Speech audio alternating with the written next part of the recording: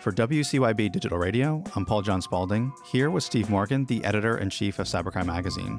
Grand Canyon University ranked the best and worst U.S. cities for cyber threat protection. Steve, give us some highlights and also your thoughts. I hate lists because so many people hate them and have such a bad reaction to them. And I posted this list out on LinkedIn, and people are upset because my state's not the worst and they'd like to see the list change. The list is what it is. It's an assessment by Grand Canyon University. I think they did the best they possibly could. And they say Austin, Texas is number one. So, of course, anybody from Austin is going to be happy about that. And then they go straight down the line. Madison, Wisconsin's number two. Columbia, South Carolina is number three. You're feeling really good, but you're not feeling really good if you're from Birmingham, Alabama, because that ranked dead last at number 100 on the list. And no surprise, that's where I got a couple of emails from. Oh boy. Yeah. It's a scary thought too, to think that your city might not be as secure as maybe you believe, or it's maybe a reality check. I don't know. I wanted to ask you about how do we think of these rankings and ratings? It does,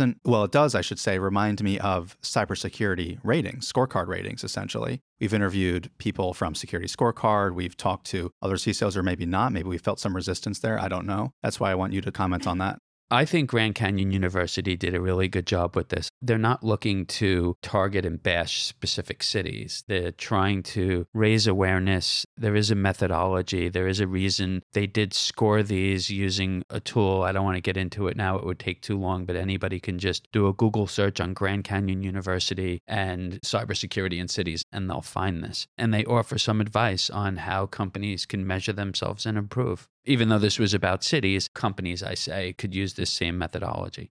What should the takeaway be for a city like Austin, Texas? Because they scored a 70.3 out of 100. Now, I know in terms of grades you might get in school, perhaps, for example, my parents might have been a bit disappointed if I got a 70 instead of a 90, a 95, or a 100. Should even the people at the top still be a bit, hey, we could improve a bit? Or should they take this with a bit of pride? Or should the scores be higher? Should it be Austin, number one, coming in at a 95 out of 100? Maybe that's where we'd like to see them. Do you have any further thoughts about that? Well, these scores don't correlate directly the way scores would when you have multiple choice, or even when things are subjective and maybe you write an essay. These scores are a little bit more complicated. In order to get a quote 100 is almost inconceivable. So it's a little bit different than a test. It's much harder to score higher. So I think Austin, Texas is probably doing a lot of things that place them there that I'm sure they'll continue to do. I don't know that I could offer advice about what else they can do.